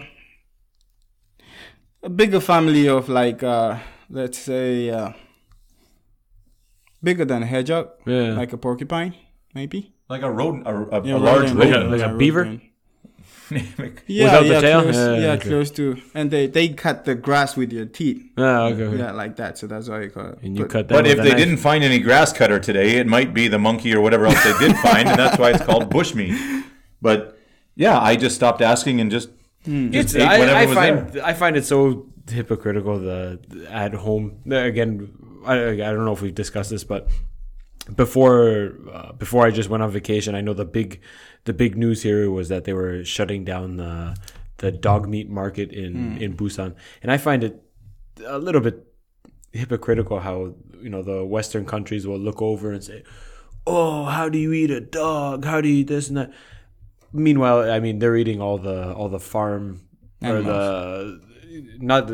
not just farm animals, but I mean Inhumanely raised animals. what's the word I'm looking for? The factory farmed animals. No one, as far as I know, no one's checking where did the steak come from. Yeah. You're getting the Costco ground up, Yeah. ground beef. Who knows where that comes from? And I just find it very hypocritical how we can look over and go, "Oh, how dare you eat a dog? How dare you?" Meanwhile, you're eating these inhumanely raised animals. I don't want to go 100% is meat, but Koreans, the people who are generally eating the dog are probably the older generation. Sure it is. And, Absolutely. And in a war-torn country, if you grew up eating that, who are you to say stop eating it? You can take But it wasn't that a- long ago in our countries that pigeons and sparrows were regular fare. And here's a picture of my father-in-law and my daughter's on the farm. He was catching pigeons last weekend for soup. And he catches sparrows too. That's a pigeon on a rope. How did he get it? He's got traps out on the farm, man. He makes homemade traps. He gets big nets and poles, and he baits them in with some feed from the chicken coop. They go in. He pulls the poles out. The net goes down. He catches them, and he keeps them like that. Dude, he ties the rope around there because he doesn't want. He wants them fresh, so you keep them alive. But when I was at the refugee camp, it was the same. The local Ghanaians around the camp, they would take me out. And they would show me catching cockroaches. Yeah. And they said, but I'm not hungry right now, so I'm not going to eat them. And there wasn't a huge source of protein. So they would catch them. And what would they do? Take their legs off and put them under a rock. And they say, Madingo, this is my fridge.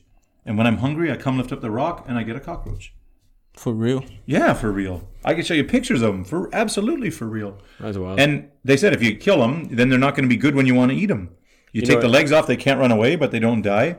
Come back in 3, 4, or 5 hours. I want it. I got a snack. It's funny if you're full, if you're full enough, if you have enough food that you're judging other countries based on what they're eating, I think you have other problems you should be solving. Yeah, I mean, one thing that traveling or being outside, I mean, has opened my eyes. I mean, you can never tell, never tell unless you've been in a situation, Absolutely. You can never judge from being outside, because I've been here. I technically don't want to judge because some people see dogs, I mean, as a pet. Some people see that as food. Some people, but you can respect both. Yeah, like, you can respect both of them. I understand it's an intelligent species. People connect with them.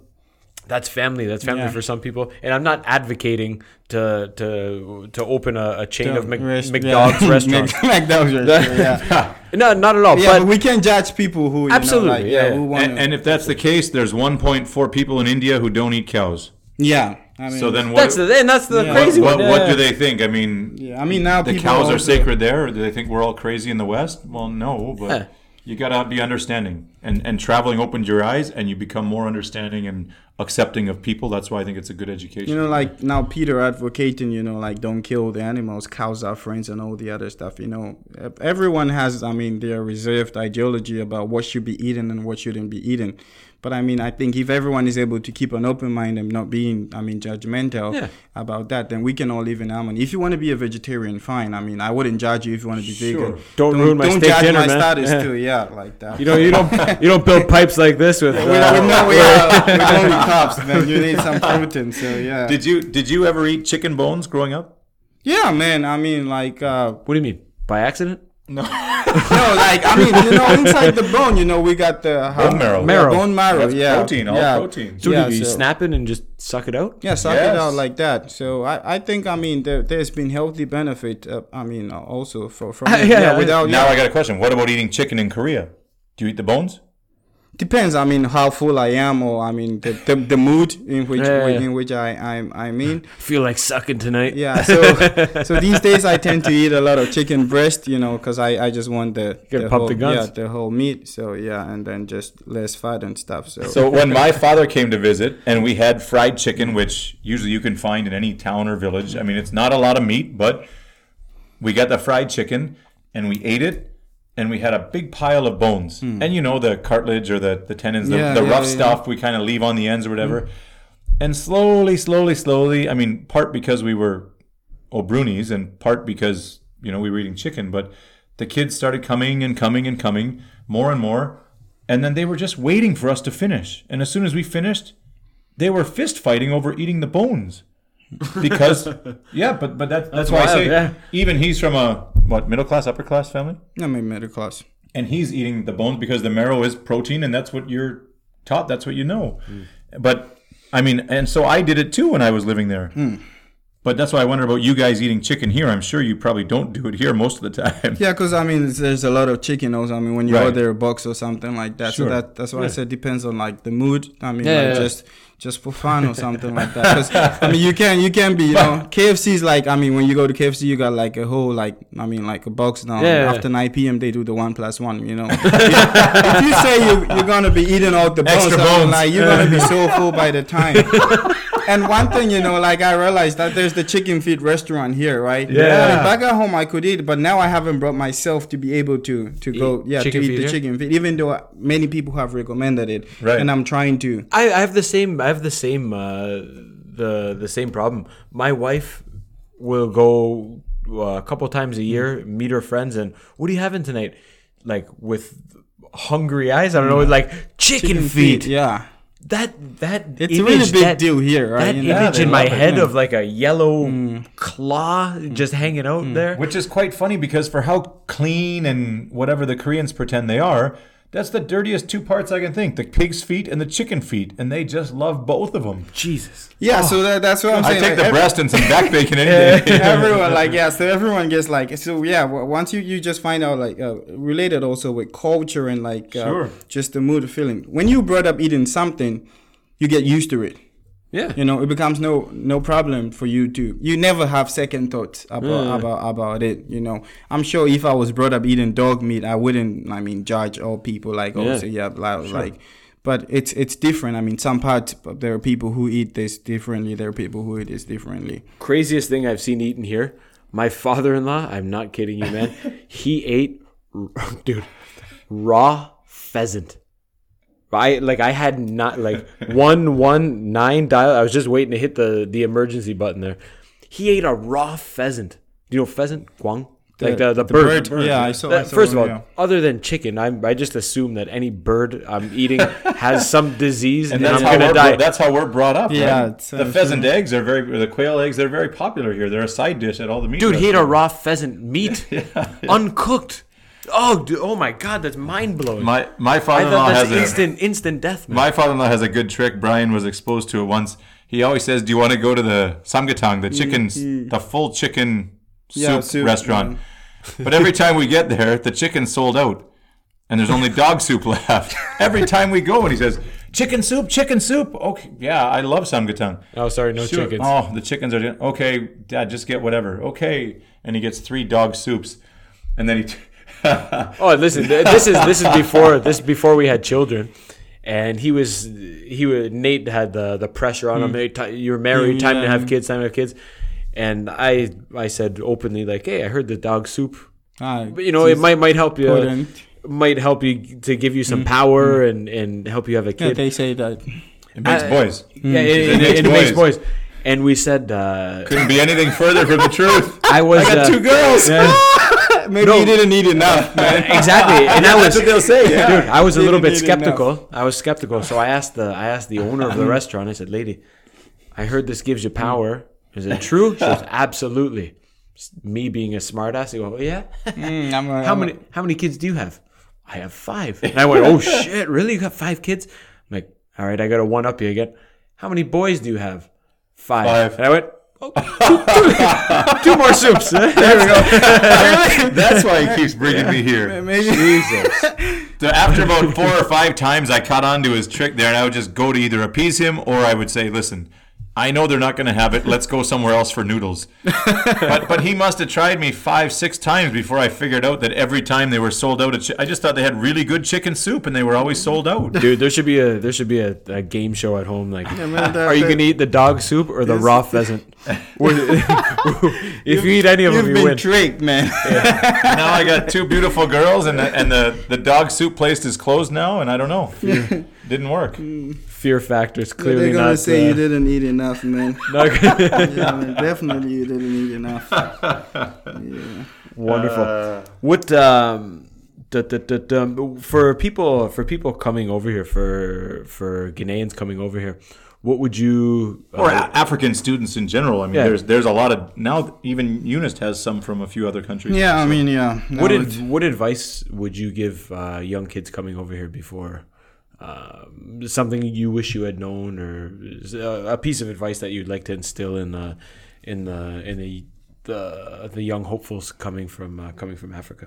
I mean, I think this might be pretty useful for anyone going anywhere. I mean, before you migrate or before you settle in, first of all, you must clear your mind of anything, especially you've read from the internet or you've seen in the movies or you've seen on TV, No expectations. Yeah, you have to learn to unlearn and begin to learn. That's one of the that's something. Sorry, you're still younger, much younger than. It's weird, man. I've always been the youngest in the group, and there's so many young guys coming out now. But I can't believe you're 26. I still think you're like 22, man. But that's something as I grow older that I find is a very helpful or very useful skill is unlearning some things that I've thought to be gospel, to be absolutely 100% true, and unlearning those things and starting again is one of the best things you know, because everyone, you know, coming here, people going to tell you, you know, everyone has different experience of living in Korea. You know, some people come here for a year and they can't take it and they go. If you talk with them, maybe they're going to tell you, oh man, the Koreans are unfriendly or like that, the food is bad or anything, right? So if you come in and you listen to advice from someone like that, it's going to be, you know, different. It's going to change your perception, right? And if you listen to advice from someone who's lived here for 20 years, it's like, oh, I'm used to the food. Koreans are nice and that. Like, absolutely. So it's going to give you different thought. But before, like, just come here with an open mind, you know. No, like, prejudice or anything about, like, the people here. Yeah. Just experience it for yourself. Bunch of dog soup eating assholes. And then make your own opinion or make your own, you know, formulate everything like you that's a very good perspective to have, so then that's the first step, you know, when you learn to unlearn and then forget about everything, expectations or whatever you're doing, because even in Korea, I mean, Ulsan might be different from Busan and Seoul, you know. Absolutely they are, right? I mean, you guys learned that. Yeah, I mean, I went to the countryside for like 4 months. I mean, I went to study Korean, and this place is called Nonsan, you know, and I think many foreigners, you know, no one really knows. Like I wanted to do a vlog and show like the part of Korea that they never show you. Yeah. Because if you come in, first thing when I got Korea, I got into a Korean university. I went to the internet and Googled Korea. You know, I was curious and I added Korean girls. You know, what they're gonna show you? Google Korean girls on Google, and then like what they're gonna show you might be different, a whole lot different from what you're gonna see here. You know, like when you watch the drama, you see the girls get crazy over K-pop stars. Like the guys, like they're like, oh, there's the perfect guy. You know, you have to really unlearn, because like so when I was in Nongsan, it's totally countryside. The bus stop is like 1 kilometer or 2 away, you know. There's no numbers that show when the bus is coming. The bus passes there like 9 times in a day. That's it. It's all countryside. All the people there, I'm sure most of the people who live there haven't even been to Seoul or something like that, you know. It's just the farm field. It's just like the traditional life, you know, like used to like less technology, you know, so it's like every place is different, you know? You also lived out in the country at the university. I mean, that's one of the most isolated remote universities. And I thought Eunice was countryside till I went to this place. And then like that's where you see a cow. Like there's a cow farm literally next to the school, you know, like you don't really see where they make all this like the beef or right. But when you go see where all the strawberries coming from, where all the rice is coming from, like you get it, like it's nature. That's how Korea was like before, you know, there's a rapid advancement. 60 years ago or 70 years ago. I saw the buildings like the local made from mud and clay, and the people still living, you know, old people like 60, 70 still farming, you know, how they live long, you know, like no technology or like less technology or something like that. So someone like you might end up being there on your first year in Korea, you know, so it's going to give you a different perception, perspective about Korea. And then if you be in Seoul too, it's different. You're like, hey man, this is a party night all you know, all the weekend. We go to the clubs, drink until morning, you know. And they never leave. Yeah, you go to the countryside, you can't even find the closest like E-Mart. There was like, you know, like it was really, so I had no option than to stay over in school, you know, like. And then if I got a free bus to Daejeon, I go to Daejeon over the weekend. Well, I think I could tell when I would see you guys at school on Mondays if you guys went to Busan or not, just on how big your smiles were. Because going to Busan was the big city compared to here. And I mean, it's all perspective, right? Yeah, so it depends on where you are. So I mean, like unlearning is the first step, you know, and then anywhere you go, you have to try as much as possible. One thing I regret is not really getting involved in the language at a very early stage, you know. Still regretting that after 12 years. You know, I mean, you can do away with, I mean, depending on what you do, you can do away with our Korean, you know, like you can do away with Korean, like you don't need to really learn Korean to be able to survive here. Yeah. But then, I mean, it aids you and helps you a lot. Wherever you go, if you plan staying longer, you have to accept the culture, assimilate, and then if you go to Rome, you do what the Romans do, right? Yeah. I mean, like I found a lot of hacks being able to know Korean, Oh, absolutely. Yeah, People are more open to you. Yeah, before I used the bus system where I have to go and charge it every time, at the convenience store. Yeah. So when you run out of it, you don't know what to do. Yeah. But I mean, like, then I found out there was like a postpaid bus card that I can like pay at the end of the month, just goes out from my account. Yeah. Like that. Many like. Little Life hacks, things. yeah. life Yeah, hacks, like Coupang was all in Korean, right? And then if I see something in Korean, I'm like, I'm not gonna Next, use it. yeah. But they were the ones that had the rocket shipping. They bring it to your doorstep next day. I want to eat peanut butter for breakfast next day. Like, I order it 11:55 p.m. and in the morning by 12, It's on your toast. I can use it. Beautiful. Yeah, That's the benefit of, learning you can't bring that language. rocket service to Ghana? Jeez. Yeah, in the future, yeah, definitely. We're thinking about doing certain stuff like that. 3 bushmeat skewers. Yeah, fast delivery system. So yeah, second, you gotta, if you like learn language, culture, learn to adapt, assimilate, It's I think it's being open-minded and willing to, like you said, willing to adapt to your new environment and not being. My first year here, it's amazing that I stayed so positive, but a lot of my coworkers didn't enjoy their work, the food, and it was constantly like, I hate this job, I hate this, I hate that, this food, oh, I'm tired of the food. And I always wonder, what are you doing here? Yeah. What's so much better at home that you left to come here, That's always my thought when someone complains, if you don't like where you are, just move. Beat it. Yeah, you're not a tree, No one's forcing you. Yeah, because in as much as Korea is not heaven, or like a haven for anything, I hate people who complain. Yeah. There are a lot of things to complain about. No problem. This is not one of them. Yeah, there are a lot of things to complain about. But if you don't like it, just go. Yeah. Go to where you wouldn't complain. Yeah. And But the problem is most of those people will complain anywhere they go. Yeah, absolutely. That's the problem. That's When I had a few, without saying too many details, I had a few eye-opening experiences back home, where you hear about a situation from abroad and you go there and you see it firsthand and you go, what, you're complaining about what? Your problem? This is your problem? Oh my God! And it's shocking to see the in what 99.999% of the world would view as absolutely optimal living conditions. People can find that 0.0001% problem, of. But that's not traveling. That's not getting out and seeing. That's why I said I would love to make or establish a fund that made every Canadian kid go to a third world country in high school, so they gain some appreciation and perspective on life and how lucky they are and how fortunate they are to be in these situations.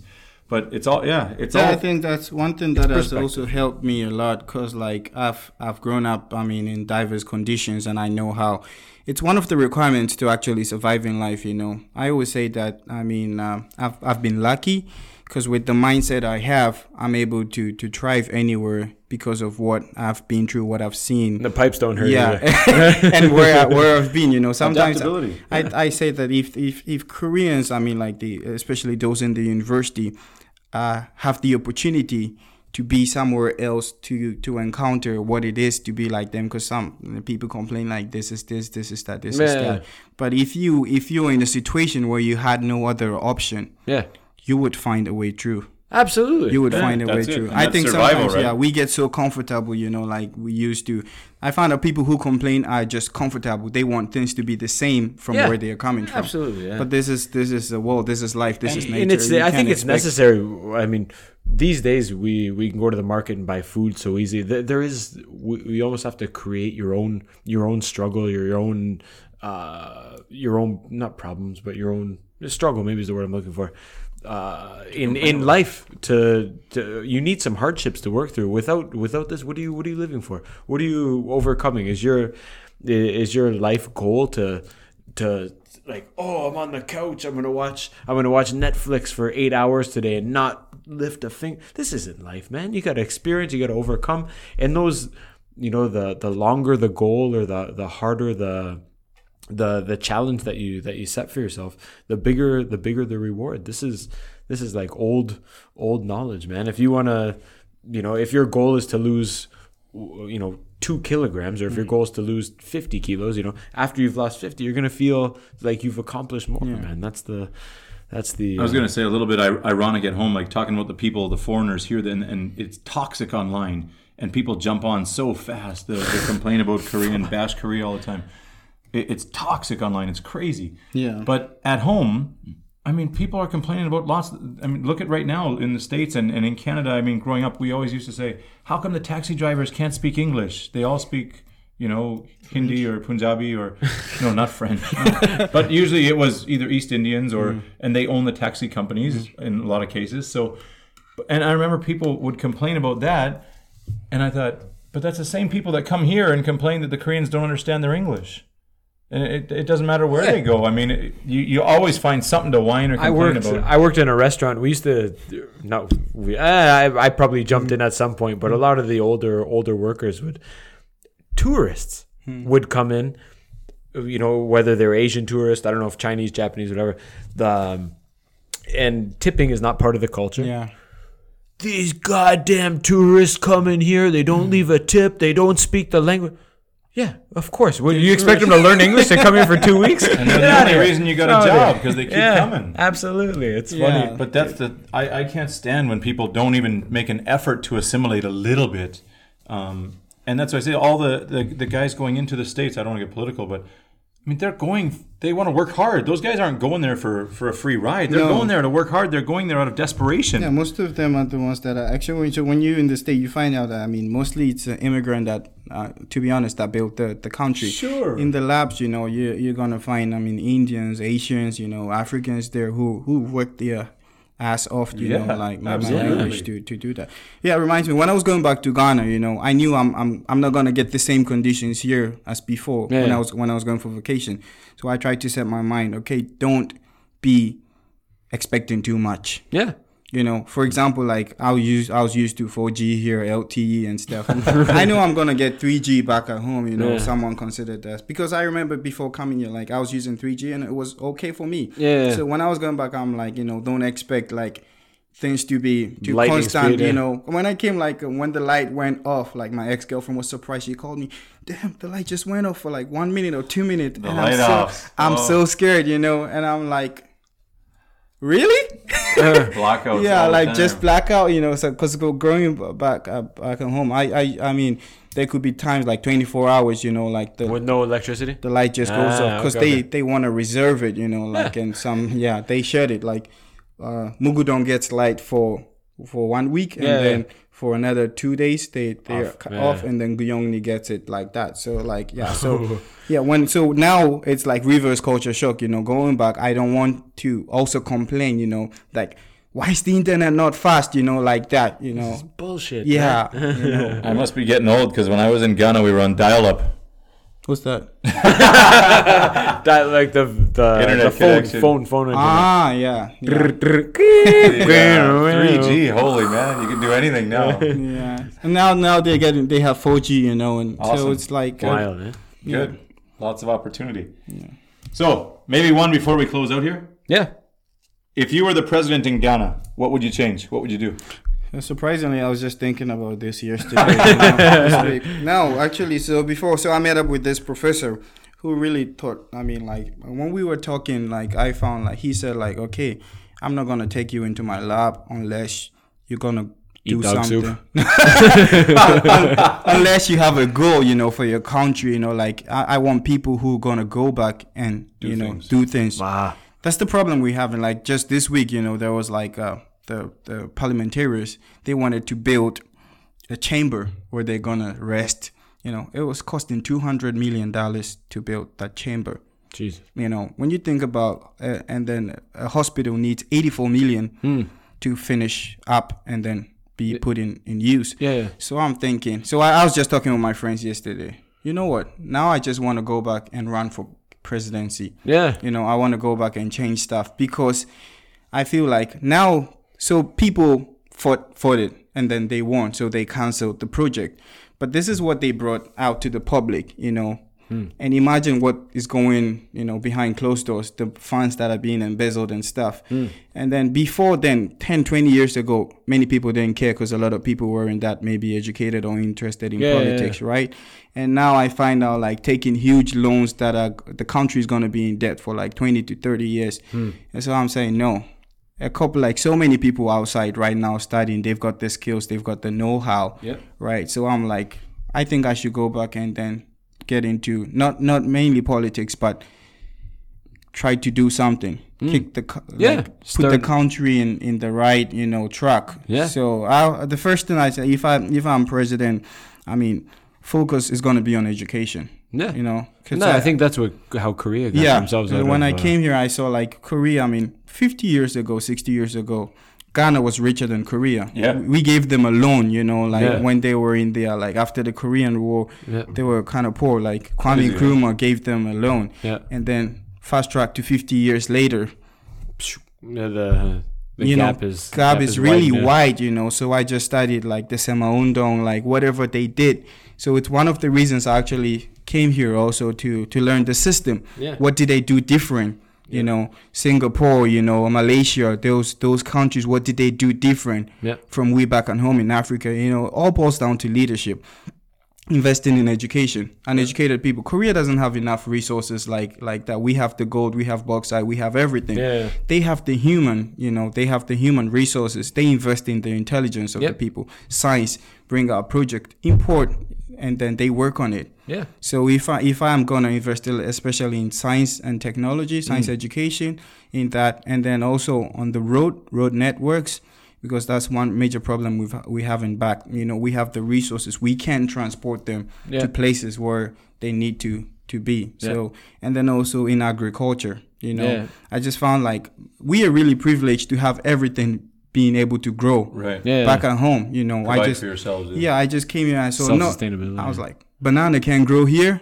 I was so surprised, they have to import banana, because back at home it's in my backyard. When I want banana, I can go and then just plug it and then just eat it. So I find that we are really privileged. So if we invest in agriculture enough to feed ourselves, we can have enough to also to export to other countries. And then we have like a really good weather, like the food can grow, rain and every other thing, channel all these resources and then make a lot of, like good stuff from it. So first focus is going to be on education, and then transportation. We waste a lot of time because our road networks are not good. And then agriculture, the three main priorities like for that. So when are you going to run? What year?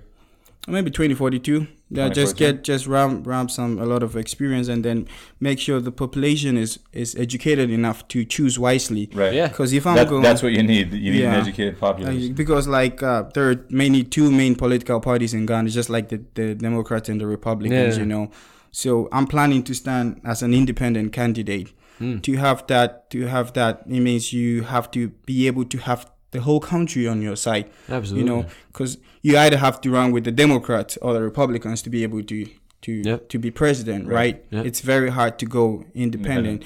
So I'm thinking like get the people educated, so I'm thinking in the next 10, 20 years, people would be educated enough to know what policies are very good for them. Use that to position yourself. Would that be President Kofi or Kwame or what's your President J? Come on, what's your Ghanaian name? Echo. Yeah, Thursday born. Yeah, I like President J better. What do you mean? You get a name based on. Yeah, so every Ghanaian has a unique name, that tells which day you were born, depending on what tribe you come from. So my name's Kwame. Yeah, if he says Kwame, I know he was born on Saturday. Yeah. Why is that significant? That doesn't matter. This is the culture. Oh, okay. It's Monday is Kojo, Tuesday is Kwame, Wednesday is Echo, Thursday is every Echo. day. Yeah, you're an Echo. Yeah, sweet. Yeah, me too. You Thursday? Come on, I'm an Echo. I swear to God. When they asked me, I was like, why the heck would I know what day I'm born on? Right? And they said, you don't know the day you're born? I said, why? I was born on a Wednesday. I said, why would I? How would I ever know? I don't know why I know that, but I mean, just like your blood type in Korea. Nobody knows the blood type. Like, most foreigners don't have any idea when they ask us what our blood type. They're shocked. But, yeah, and Ablema, Akuba, Like that. It's Akwesi. I think it's also, I mean, it's not for tribalism or anything, but like there is nothing Ghanaian about my first name, Jeshron, Right. and nothing Ghanaian about my last name, Baini. But if I say my middle name, anyone who hails from Ghana is gonna know, oh, he's Ghanaian. What's that? Echo. Oh, okay. Yeah, because they know, like, oh, it's a Ghanaian. So when I hear name. Kofi Annan, it's boom, he's Ghanaian. Oh, okay. Because Kofi is a Friday born or whatever. So Yeah, so you're able to tell, and then which tribe or which section of Ghana he comes from cool. based on the middle name. Cool. I think it's pretty much good. the first thing they ask you is, what day are you born on? What's your name? I say, Yeah, my then name's they- Nate. No, then what's they- your other name? Then they make a name What are for you you talking based on what day you Monday. were born. Do you find Let me check. with Koreans, if they're born in the same year, then often, I mean, they can find a closer friendship, right? There's a very distinct. If you're born 1 year older, do you find you can have a closer bond with someone who is born on a Wednesday? Kind of like a. Is that? I mean, Only if they got pipes like me. no, but is that? Do you feel any closeness, or like we're a group, or that's a certain section of people you belong to, or are you Wednesdays, all the echoes go out for beers or what? yeah, Wednesday, No. Wednesday no. wing night? No, really. No. But maybe yeah. For the opposite sex, maybe you might find out like, oh, Oh, she's an echo. yeah, like Oh, okay. The magazines are going to say echoes go well with Ablema. yeah, or something like that. Like there might be some, like, just like if she echoes, that's probably not a good. yeah, just like I mean like Aquarius, Cancer, Capricorn, like that stuff. like that, Sure. like yeah, astronomy like that. okay. We were just gonna go. Cool, very nice. Listen, dude, you We got to get you back on. for 26 years old, you're thinking like a Wise beyond your years. I don't want to say 50-year-old grandpa, but like a very Yeah, because You I'm got- almost 50. dude. You have the Really? No. 39. just looks like it. Your perspective on and views on life and culture and travel and just in general, man, you have a very good outlook. You have a very bright future in my perspective, and again, I was just really hoping hope it'd to- be before 2042 so our podcast would take off. Yeah, dude. Run next year. Remember, we had him first. We had him first. yeah. I hope this record, I mean, goes in a long way. I mean, like in the Absolutely. future. No, listen, I'm gonna edit it to say like Nate and Brian will be vice president. No, predictor, like the Simpsons predicted the future. Nate and Brian predicted the future of Ghana with the president No, Oh, don't. Bruni, vice president. 20 years before he even stood for it. But anyways, man, listen, you have an absolutely very bright future. You're a great ambassador for the young Africans who are here. I hope, as you said, the new people coming in look to the people who are already here, and I think you're very positive and can be a good role model for those guys coming in. I want to thank you very much for taking a bus down here and giving us some of your time. It was nice. I mean, it was nice being on here also. I mean, to talk. You haven't about heard the it. final edit yet. Don't throw that. No, I'm joking. But yeah, dude, thank you very much, and we hope. I'll have you back one time. Sure. Yeah, I think there's still lots of things to discuss. So, Next time we'll bring in a big Omotuo for the middle here. And Yeah, man, we're gonna have an some Omotuo? culture. Is that an that'll arm be on wrestle? the next one. Okay. Well, I think Nate is still in love with Ghana. We gotta send him I back. love that stuff. no yeah, we doubt. gotta send Nate back. Part of my heart's still stuck there, man. Yeah, you gotta go for That was vacation awesome. with Gina and the kids. The Yeah. babies. Yeah. All right, guys. Listen, thanks very much. We'll see you next episode. Goodbye.